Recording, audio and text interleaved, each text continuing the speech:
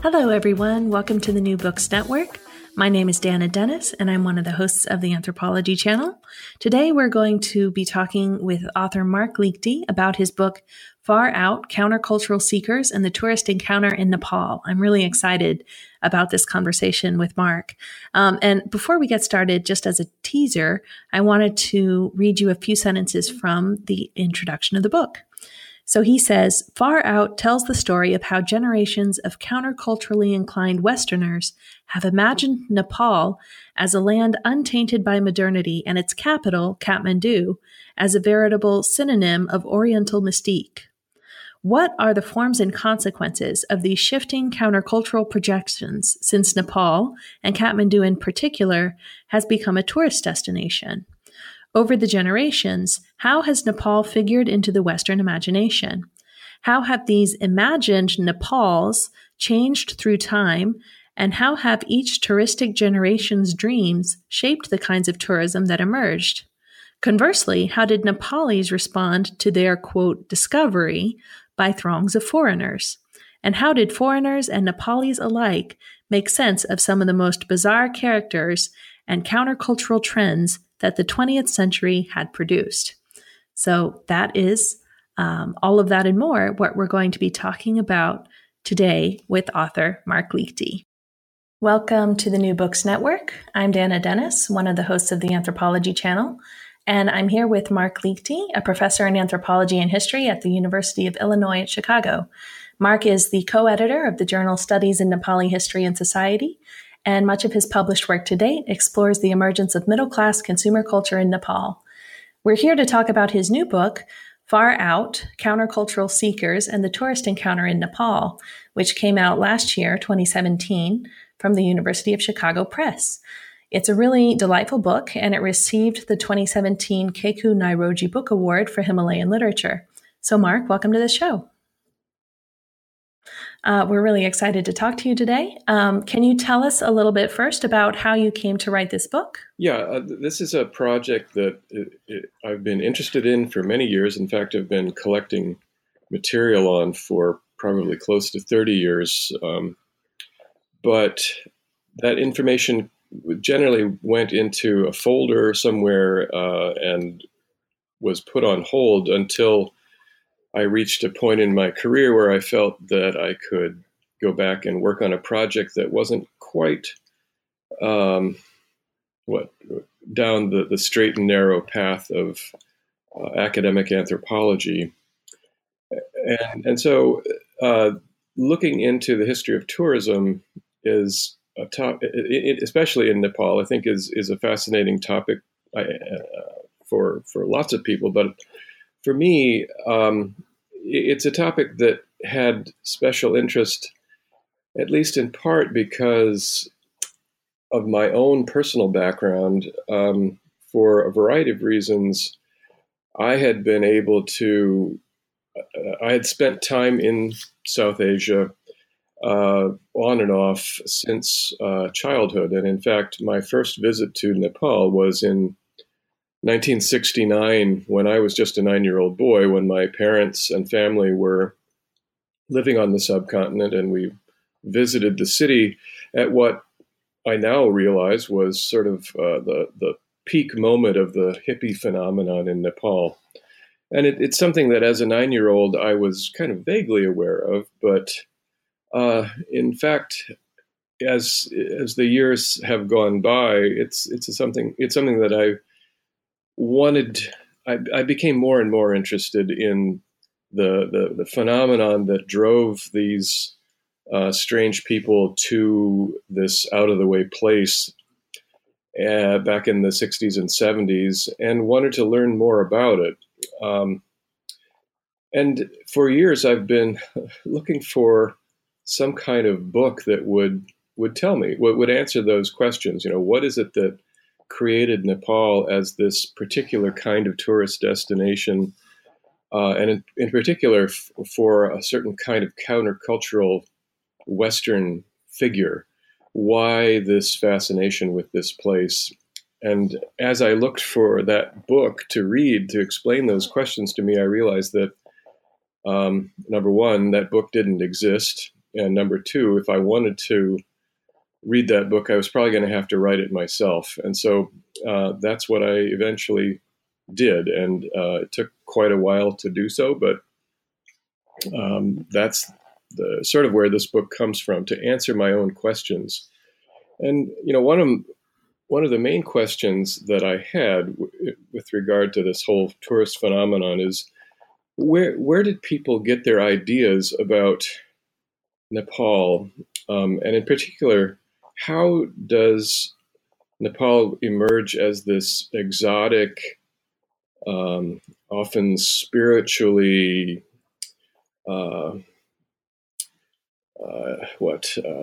fascinating place for generations of Westerners? Why, and not just Nepal, but the Himalayas in general? How do the Himalayas become this place of desire where the West can imagine a different kind of world from their own? And as I dug into that question, what I realized, or what I discovered, was that the kinds of images that Westerners have had of Nepal and the Himalayas broadly are not just things that characterized the moment of the 60s and 70s and the hippie generation, but these fantasies and kind of imagined Himalayan places, these themes go way back in European and American history. And so as I dug further into this, I realized that, in effect, the hippie phenomenon and the kinds of images that drove people to Nepal at that time were only the latest kind of reincarnation of a general theme of longing that gets projected onto Nepal by literally generations, even centuries of countercultural people. Thanks so much. Yeah, that is a really fascinating part of the book, thinking about where did these ideas come from, these ideas about Nepal as a kind of Shangri-La, as a mystical place that fulfills some kind of longing or imagination that Westerners have created, kind of almost in complete isolation from what actually is happening in Nepal, because Nepal is pretty much closed to Westerners until the early 1950s. So could you tell us a little bit more about what some of those ideas were and how they developed, and how they maybe how they were challenged a little bit when people started to go to Nepal and actually experience Nepal as tourists in the 1950s? Yeah, let me try to do that. It's obviously a complicated story, but I mean, I think there would be various places where you could begin this narrative, going back, probably at least into the 18th century. But I think I decided to try to begin the story kind of in the mid to late 19th century, because this is a moment when the West is going through the Industrial Revolution, and there, in addition to its fixation on modernization and development, the West is this moment has also created a kind of powerful backlash of reaction against the kind of rapid modernizations that are happening at the time. And this backlash gets represented in all kinds of forms, from the whole movement of Romanticism in literature to the emergence of a Marxist critique of capitalism at that time. But you also, one of the kind of flavors of discontent and anti-modern sentiment is one that is associated with this movement that we know today as Theosophy. And so I begin the story of the sort of European fixation on the Himalayas with Madame Blavatsky and Theosophy. And one could go into more or less detail, but I think among other things, it's Blavatsky who, for a whole variety of reasons, begins to focus her own anti-Western critique on a kind of imagined non-West and other place where the contaminations and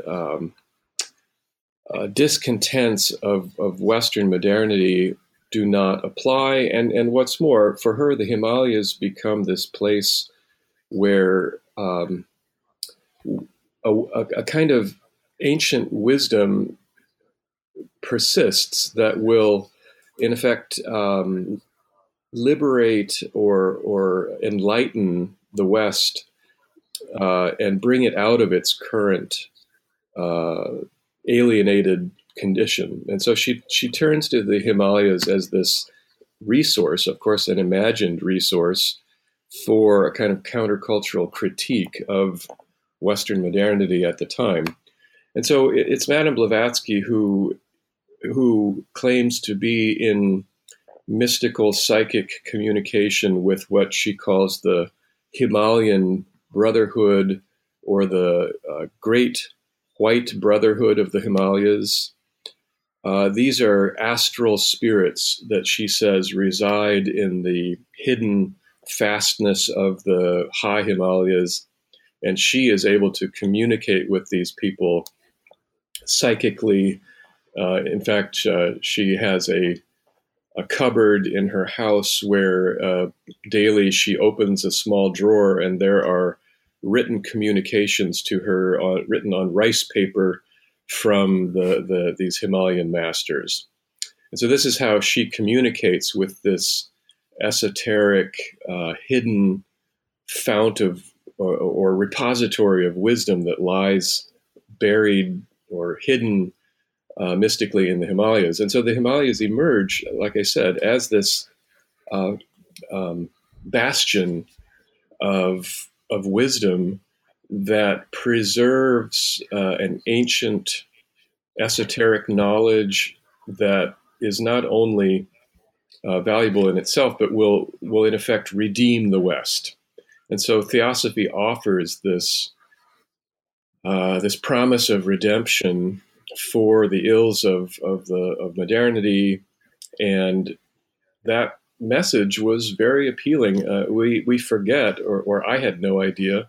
I had long heard of Theosophy, but I had no idea that around a century ago, Theosophy was not it was a bit out there, but it numbered among its adherents many people that we today regard very highly. Everyone from Einstein and Edison to Mahatma Gandhi and William James, and all kinds of people were Theosophists.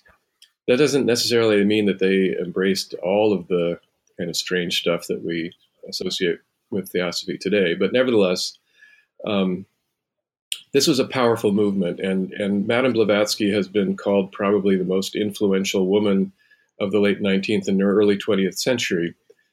And so it's Blavatsky, among others, who helped create the Himalayas as this imagined countercultural zone, but also in a way feed off of an image that had already existed before Blavatsky's time. But it's certainly at this point in the late 19th, early 20th century, with the effect of Theosophy, that the Himalayas emerge as this screen on which the West can project its longings, its desires, and try to find redemption from its own alienation.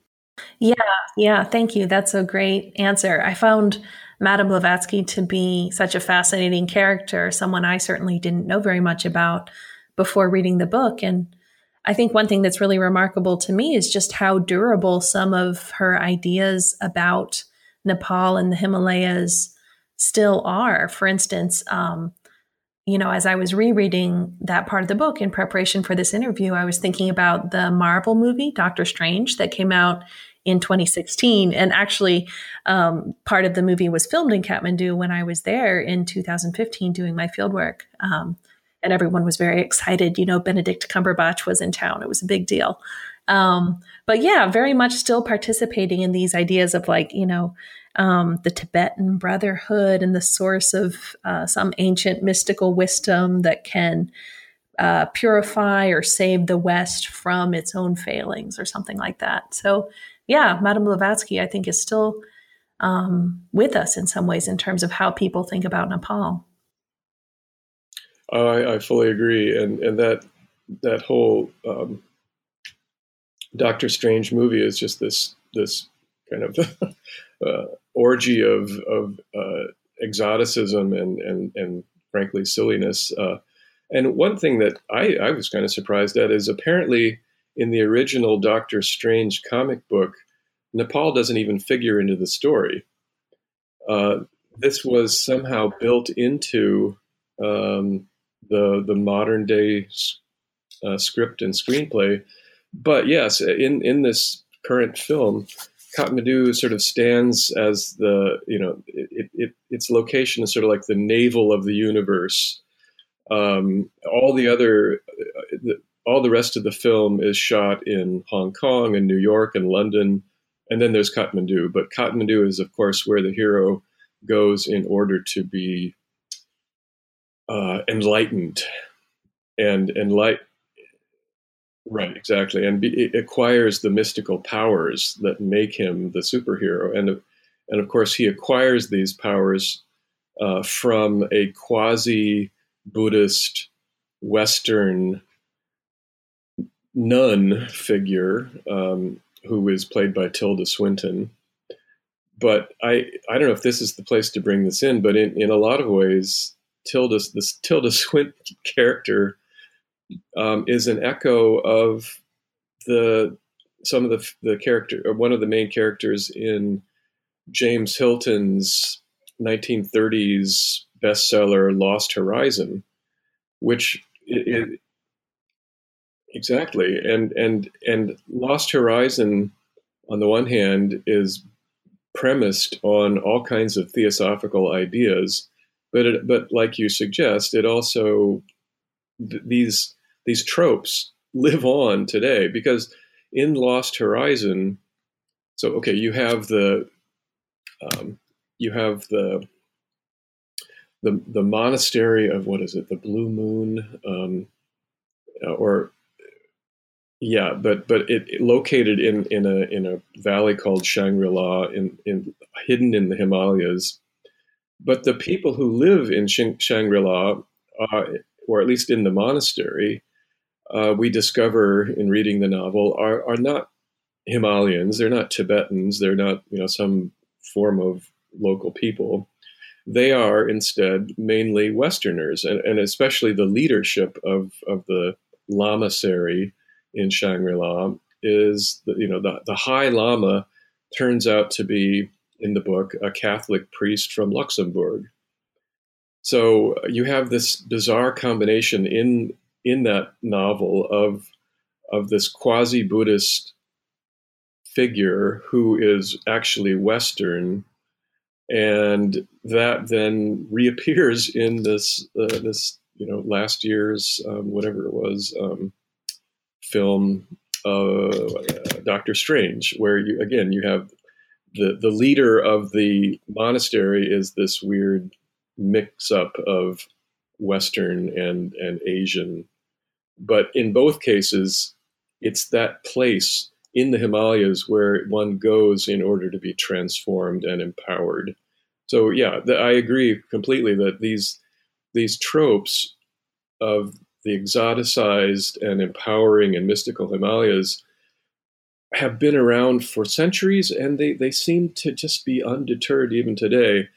I could show you interviews that Cumberbatch and others, the directors of the film, gave, in which they repeat these sort of Himalayan exotic platitudes almost verbatim to things I could, lift out of 19th century accounts.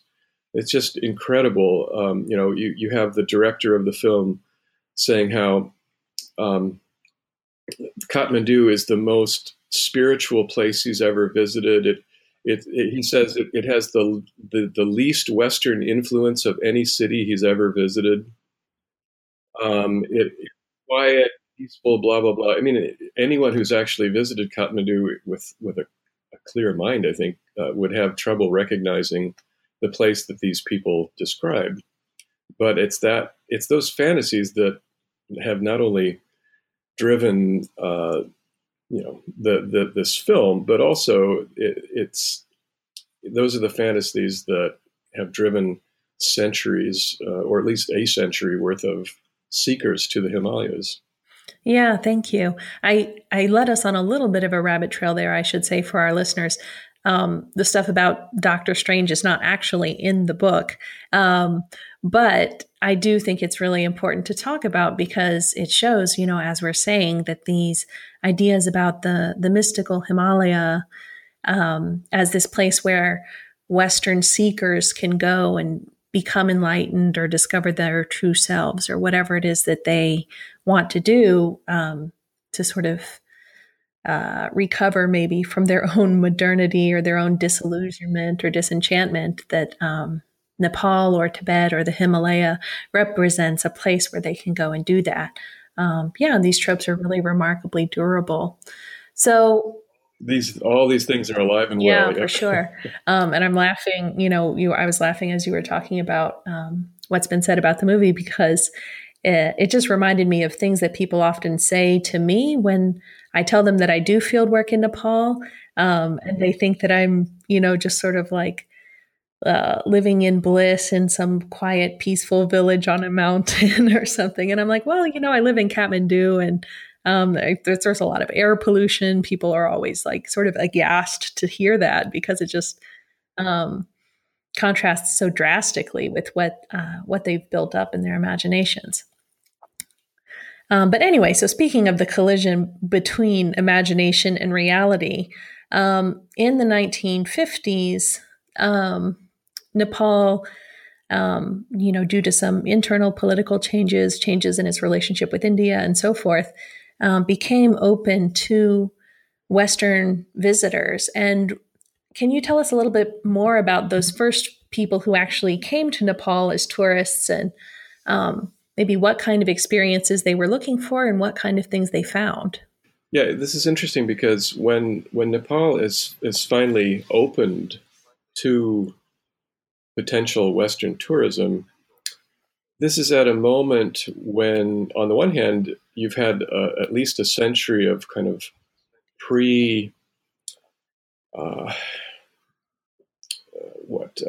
prefiguration, so that in 1950, Nepal has already been constructed in the Western imagination as this zone of desire. And simultaneously with Nepal's opening, as you said, in 1951, is the Chinese invasion of Tibet. So China effectively closes to Tibet to whatever little access Westerners had at almost exactly the moment that Nepal opens. And so this century worth of pent-up desire to visit the mystical Himalayas now finds finally an outlet in Nepal that is tentatively opening itself up to the world. And so you get a proto or initial wave of tourists in the 1950s. Now, bear in mind that in the 1950s, this is before the era of anything that we would now recognize as mass tourism. The people, if you were a European or American, to get to Nepal was a very costly proposition, and it involved often travel literally by ocean liner. There was very little intercontinental air travel at the time. By the 50s, you had a situation where wealthy foreigners, mainly, in the post-World War II context, that meant wealthy Americans, and usually elderly wealthy Americans, would be going on round-the-world ocean tours, and they began to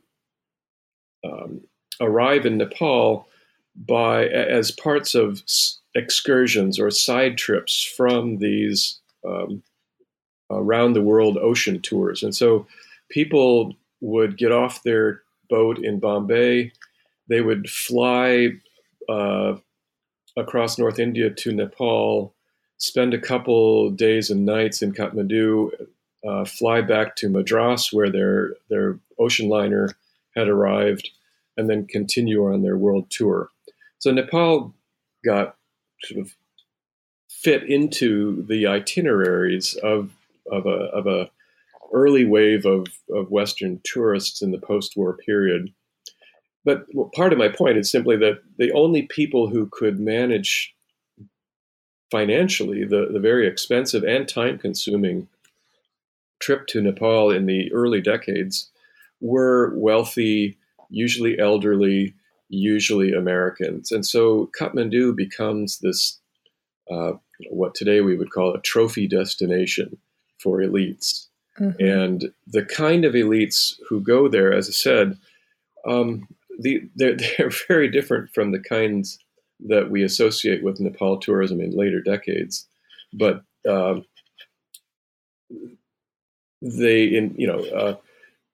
let me also step back and say that the first hotels in Kathmandu, at least first hotels of any kind of international standard, were built precisely in order to accommodate these elderly, rich American tourists on their world tours.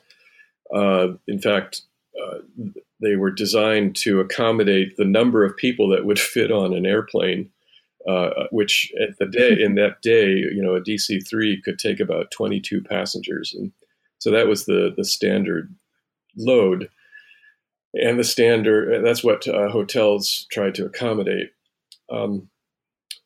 So you get this strange situation where you get very wealthy people showing up to tick off Kathmandu as a destination, but there are also lots of famous movie stars and politicians and wealthy business people who show up, and so the guest lists in the early hotels read like kind of a who's who of the mid 20th century, from royalty to movie stars. Yeah, it's interesting. Kathmandu at that time seemed to have a certain glamour about it as a destination for those who could afford to get there. But then once they arrived, the accommodations were often not actually very glamorous, or had, a certain kind of glamour mixed in with, a lot of bed bugs or lack of hot water or those kinds of amenities or rats or all kinds of things, as the tourist infrastructure in Nepal was really just beginning to be built in the 1950s. And I really enjoyed the parts of the book that had to do with that.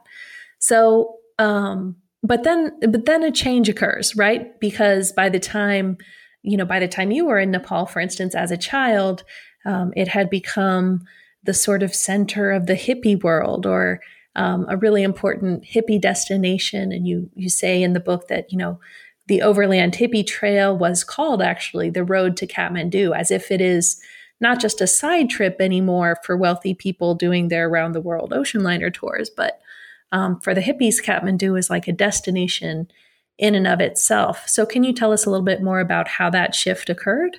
Yeah, it's a fascinating question. And I mean, in one way, it's a combination of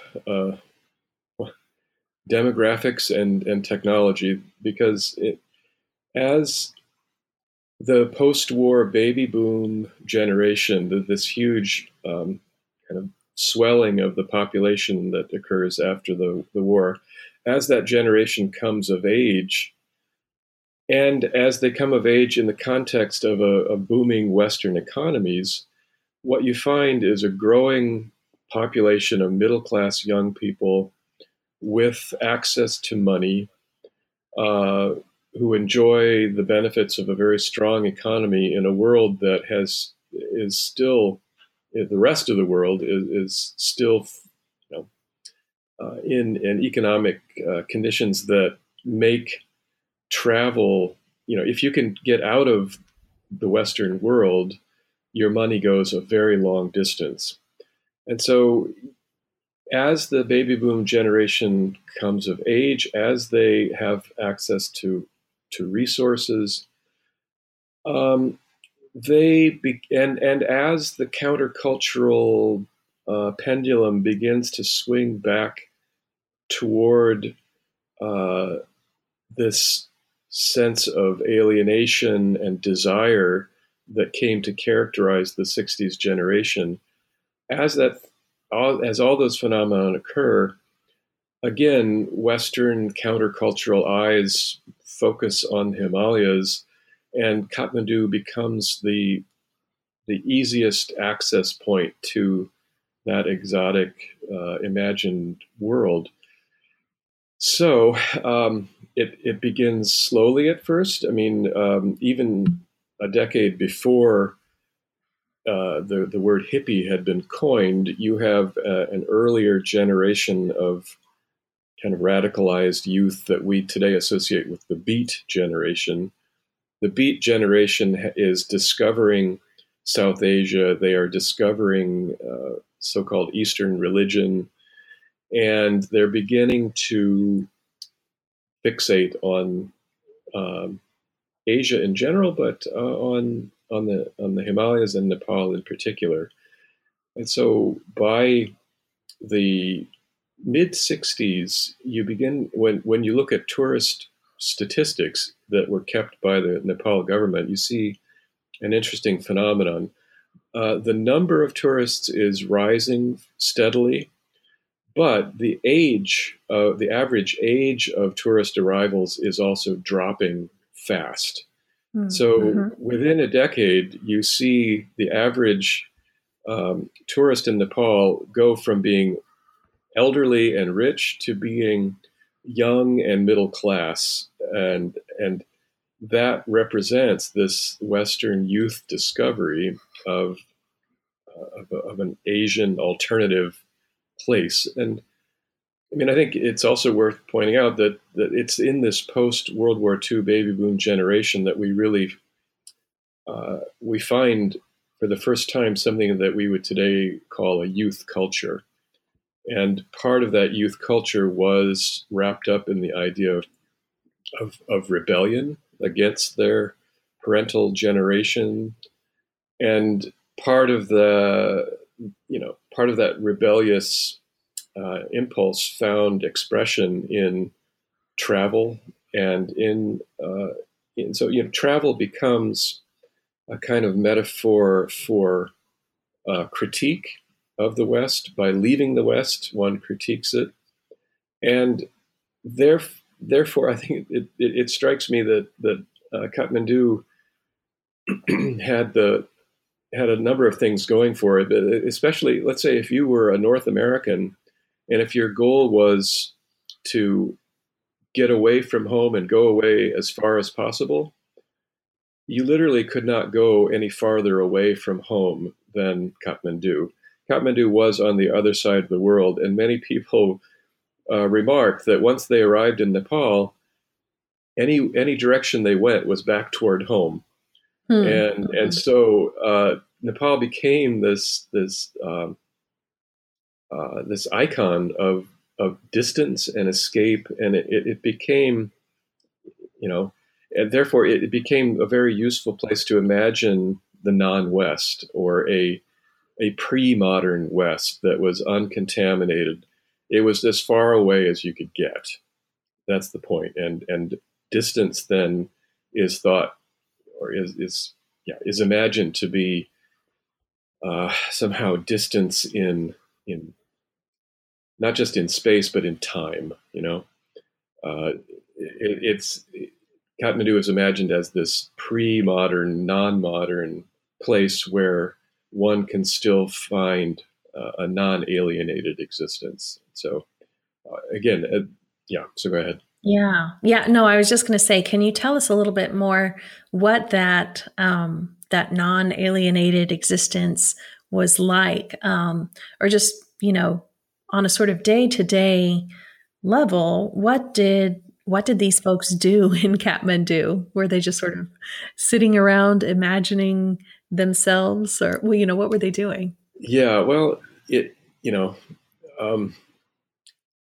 certainly they were doing a lot of things, and not everyone was doing the same things, and of course, And there were a few people within this community of sort of resident foreign, whatever you want to call them, hippies or seekers.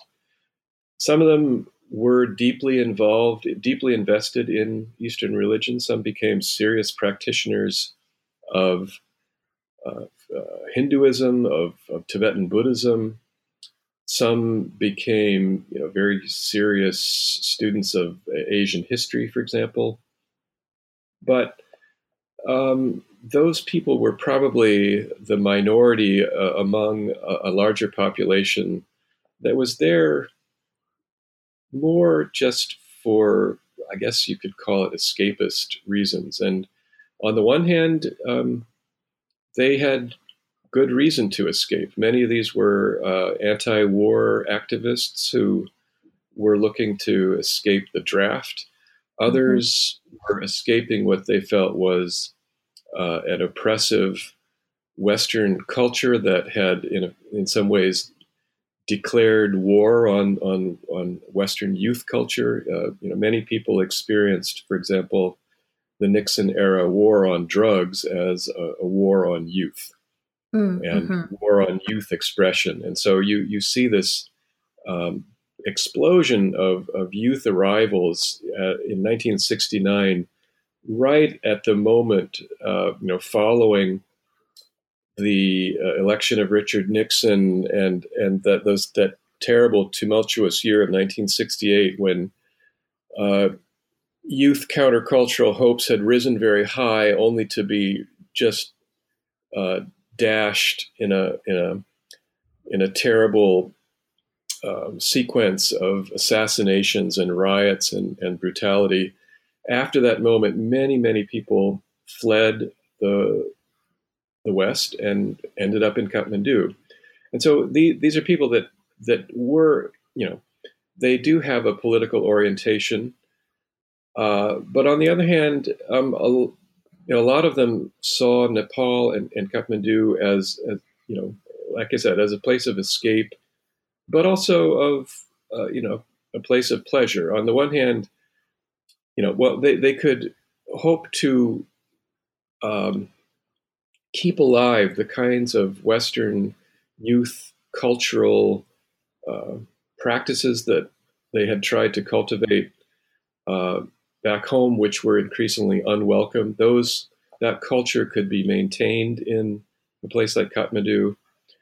And, one has to raise the topic of drugs, so-called drugs, because to the extent that mind-altering substances had been important to the countercultural generation of the 60s back in the West, those continue to be important in Nepal. And frankly, one of Nepal's attractions was its cheap and high-quality cannabis products. So Nepali hashish became world famous. And in fact, many people told me that the first time they ever heard of Nepal was by reading the labels of hashish packets that they bought on the streets of New York or Toronto.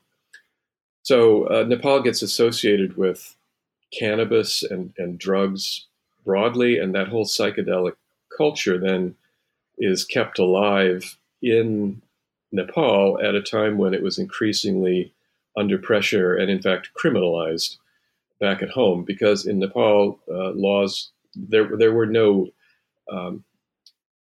laws against the commerce and consumption of cannabis products. So to answer your question, I mean, for better or worse, for quite a number of people, one of the attractions of Nepal was its access to mind-altering substances, and by all accounts, many people spent much of their time in Nepal stoned.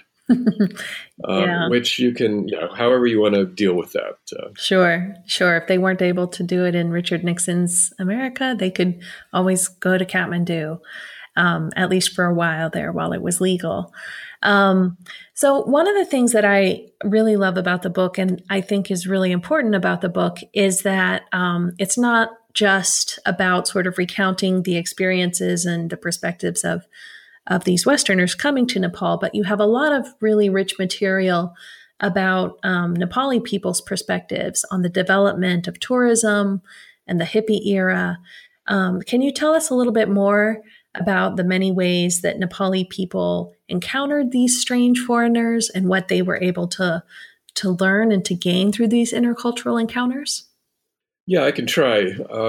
Again, yeah, this is a big part of the book, so I'm asking you to sum it up. Well, but you're absolutely right that I really, really wanted to make this book not just about the foreign experience of Nepal, but the Nepali experience of foreigners. And yet, this is ethnographically and historically, this is a challenge because as a foreigner myself, asking questions of Nepalis about the past is a little bit fraught in that there's a discourse about tourism that Nepalis have among themselves that they don't often share with foreigners. And so I want to premise my remarks here by saying that I'm very grateful to a number of Nepali co-workers who I worked with who were able to do a series of interviews with all kinds of people that brought in information and perspectives that I personally never could have gotten. Even if I was asking the same questions to the same people, I likely would not have gotten the same answers. And so I'm grateful to Nepali co-workers for opening up some really important perspectives. But that said, I mean, what we learned was that it was very difficult for Nepalis to figure out who these people were. On the one hand, in the earlier decades of the tourism phenomenon, the elderly foreigners that came fit the Nepali idea of what foreigners were. Basically, clean cut. They were rich, clean cut, kind of respectable people that fit the bill of a kind of colonial imagination or what, for example, the British had hoped to project as a Western identity of elite power. The early generation of tourists fit that definition. However, when these young people began to show up and show up barefoot and bedraggled and in some extreme cases poor and literally begging on the streets, Nepalis had to figure out what was going on, and at first it was very confusing. But among other things, I mean, some people that we talked to, some people understood these new ragged foreigners who were often interested in religion. Nepalis interpreted them as some version of a religious ascetic, someone like a sadhu or a fakir or one of these South Asian religious renunciants. And so that was an existing category that some people could use to try to fit these foreigners into it. And in some ways, it wasn't a bad fit because these people often were interested in religion. They were often very, anti-establishment, countercultural types, which is exactly how you would describe, for example, some of these radical Hindu sadhus who go around smeared with ash and, upturning all social conventions. So, yeah, for some people, these foreigners were kind of weird religious ascetics. For other people, they look to these, people of another generation look to these young foreigners as bearers of modern consumer goods, for example. So Nepali youth by this time are well informed about what's going on in global youth culture, youth fashions. Nepali young people are interested in jeans and Levi's and that kind of thing. And so you get a commerce between these foreigners, these foreign hippies, and local Nepali young people in goods like clothing, records, electronics, and what have you. Um, and and still other Nepalis, maybe a smaller minority, saw these foreigners as seekers, and uh, so a certain number of Nepalis, especially more intellectually inclined, these were people that were also on their own kind of spiritual quests, or at least intellectual quests that often had to do with questioning the nature and value of modernity and its promises. And so you find a number of very interesting cases of intersection between Nepali intellectuals and the more intellectually inclined among this generation of hippie arrivals. And so there you find a very different kind of relationship. And so I guess all I'm saying is that there's a whole spectrum of different responses and understandings that Nepalis brought to their encounter with these foreigners. Yeah, definitely. And it's a really a fascinating thing to read about this broad spectrum of interactions, and to think about my own interactions in Nepal with folks, starting from 2011 in my first visit there. And I guess in a way I'm sort of thinking about the genealogy of those kinds of interactions. I don't remember if I ever told you this story, but when I'm in Nepal doing field work, I try to dress in what I consider to be a sort of respectable way. I don't really want to look like a hippie or a Dharma bum. That doesn't accord with my self-perception, I guess, as an anthropologist. But my host family that I lived with for several years, one day presented me with a pair of these like drop crotch pants that a lot of tourists wear. Mm-hmm. And they said to me, they're like, we noticed that all the other white people have some of these and you don't. So we thought you might like to have them. And I was a little mortified, but also I was like, I see where they got this idea. And I never wore the pants outside of the house, but they make great pajamas. So yeah, you should dress like your own species. Right? Yeah, exactly. They were like, you don't seem like you know how to be a white person very well. We're going to help you out. Mm-hmm. It was a very kind impulse on their part. Yeah.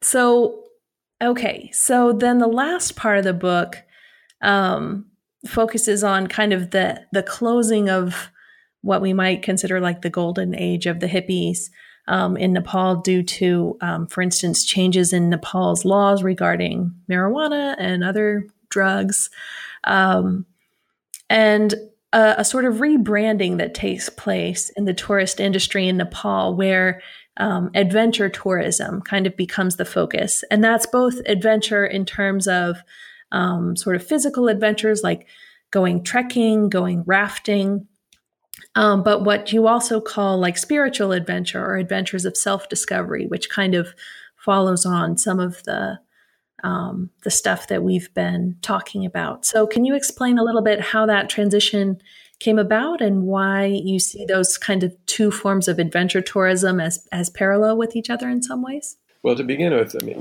one of the things I try to stress is that around the mid-1970s, Nepal, for the first time, really embraces tourism as an industry.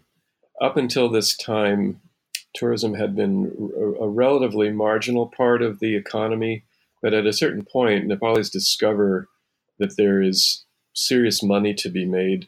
And it's at that point that a combination of state and business leaders grab the Nepal tourism product, and for the first time they begin to think of Nepal as a product, and that product is something that can then be sold and marketed and, as you say, branded.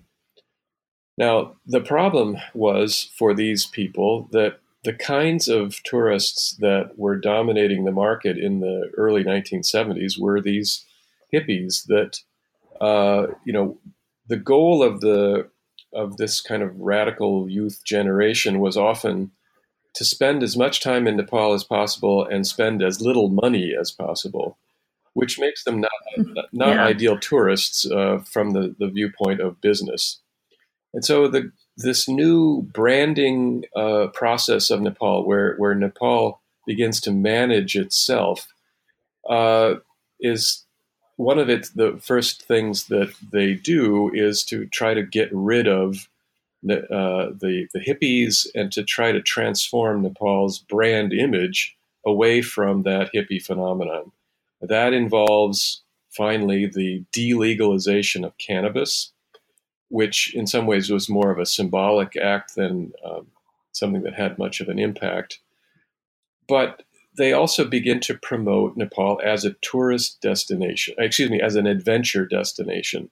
So this is the time at which the state begins to heavily promote trekking. Trekking is a phenomenon that had been around for a while, but the state uses trekking from the mid-70s onward as the kind of linchpin to its promotion, because trekking is something that can bring in more money and attract a different kind of person that's not going to just sit around and smoke pot. That's the logic. So trekking becomes get them out there in the mountains. And the other fact of the matter is that by the mid 1970s, the whole countercultural pendulum had again begun to swing back toward more conservative forms of expression, and so with the economic downturn of the 70s, you don't have the same kind of economies that made hippie tourism possible. And in that context, people still wanted to come to Nepal, but they didn't. Those who came tended more to be young professional types who had access to money but not much time. So they were kind of the inverse of the hippies who had lots of time and no money. These people, the new tourists, had money but not much time, and so trekking became a product that could be fit into an adventure holiday, an adventure vacation. So, and in fact, this became very successful. Nepal is among the first and to this day primary, world destinations for trekking. Not surprisingly, because of the mountains that it has to offer that are without parallel in the world. So this is one kind of adventure then, and we see the emergence of a huge trekking economy that is still vital to Nepal's tourism industry now.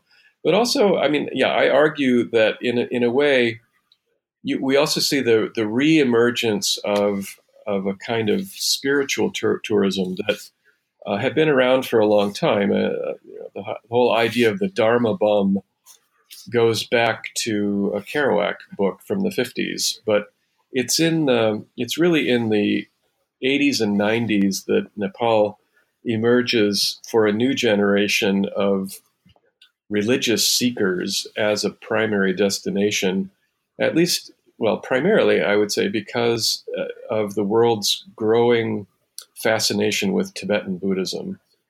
And again, with Tibet itself shut, Nepal becomes a kind of quasi-Tibet for these people.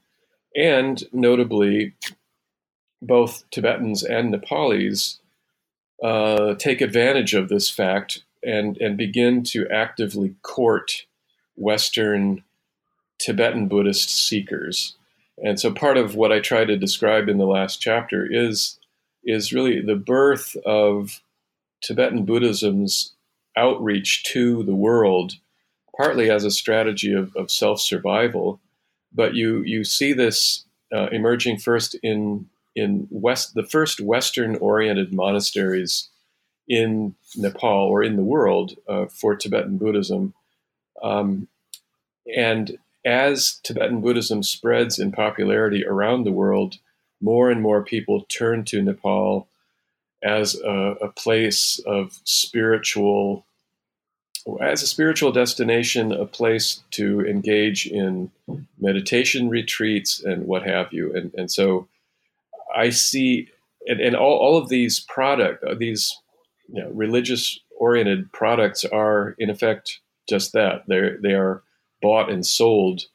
And so I consider them to be a form of adventure and adventure tourism in itself. So that's one of the topics that I try to explore in the last chapter, which is also to suggest that many of the same exoticizing, spiritualizing trends that have characterized Western perceptions of Nepal for centuries, again, are very much alive and well and manifest in this phenomenon of Dharma tourism. It's not often, I will say, as a reader, it's not often that I get to the end of a book that's almost 400 pages long. And I think, no, more of the story. What comes next? Because the book does end roughly around the early 1980s. But I was, eager to keep reading because, I see so many of these things sort of carrying over and continuing to evolve in the present day. You can write that book. No, I was about to say, are you going to write that book? Because I would happily read a sequel to this one. For our listeners, I want you all to know that this is a really rich book. We've barely scratched the surface, but I've kept Mark on the line now for almost an hour. So, Mark, I wanted to ask you, are there any things about the book that we haven't gotten to talk about yet that you would like to highlight? Well, I think just this is a work that is not overtly theoretical in any shape or form, and partly because I wanted this book to be accessible and fun for a reader. But I would say that I do have some sort of covert quasi-theoretical agendas in the book, and foremost among them is simply to argue that that tourism is a phenomenon that does not just happen to Nepal or Nepalis, but that is actively managed by Nepal and Nepalis. And from the very beginning, of the story, I try to stress that Nepalis used tourists and tourism as a resource for their own projects, for their own agendas, in ways that were often in contrast to the very things that the tourists themselves had come to find or escape. But so that's one of my agendas is to put agency back into the hands of Nepalis for this phenomenon that happened in their country. I also want to suggest that when we think about youth movements, that again, one of the things I try to stress is that the very similar kinds of youth movements were alive and stirring within Nepal at the same moment that those movements abroad were bringing young people to Nepal. And so you find Nepali youth being, in effect, radicalized or disenchanted by certain promises of modernity, and they show up in Kathmandu at the same time that these foreigners are showing up in Kathmandu. And so I guess, again, in part, I'm trying to suggest that what's happening in Nepal is not just it's not just a foreign phenomenon that is implanted into this Nepali space, but rather that Nepal is itself an actor on the very same world stage as the people that show up uninvited on its doorstep. So that what's happening in Nepal isn't just a derivative experience, but really a simultaneous co-production of a shared modern experience. Yeah, and I think that comes across really well in the book, that we're all, as Westerners, as Nepalis, we're all in the modern world together, And that might look a little bit different for us in our different contexts. But there's definitely a strong sense in the book that there's an active collaboration and co-creation of these intercultural experiences. So it was a great read. I hope all of our listeners get the chance to dive into the book. And Mark, as our last question, I wanted to ask, what are you working on now? You said this book was a long time in the making. So how does it feel to have it finished, and what's on the plate now? Well, I'm glad to have it done, and it was a lot of fun to do. But I think I've said my piece, and I'm hoping that others will join the conversation. For now, I'm doing something completely different, which may be of no interest to readers of this book. But I've spent a couple of years looking into the emergence of hydropower generation in Nepal, and I'm working on a kind of social history of infrastructural development around hydropower and some of the cultural politics of development that have surrounded that scenario. And I could go into a lot more detail of that, but I don't know if you want to hear that. Yeah. Well, I mean, since you're still in the middle of the book, maybe we'll let it rest for now, but you can come back on the podcast and tell us more about it when the next book comes out. Look forward to it. Yeah, we'll look forward to that. Thank you so much, Mark. Well, thank you, Dana. It's been a pleasure. Yes, it's been a pleasure. Bye. That was my conversation with Mark Liechty about his excellent book, Far Out, Countercultural Seekers and the Tourist Encounter in Nepal. I hope you'll join us again next time for more fascinating conversations with authors here on the New Books Network. Thanks.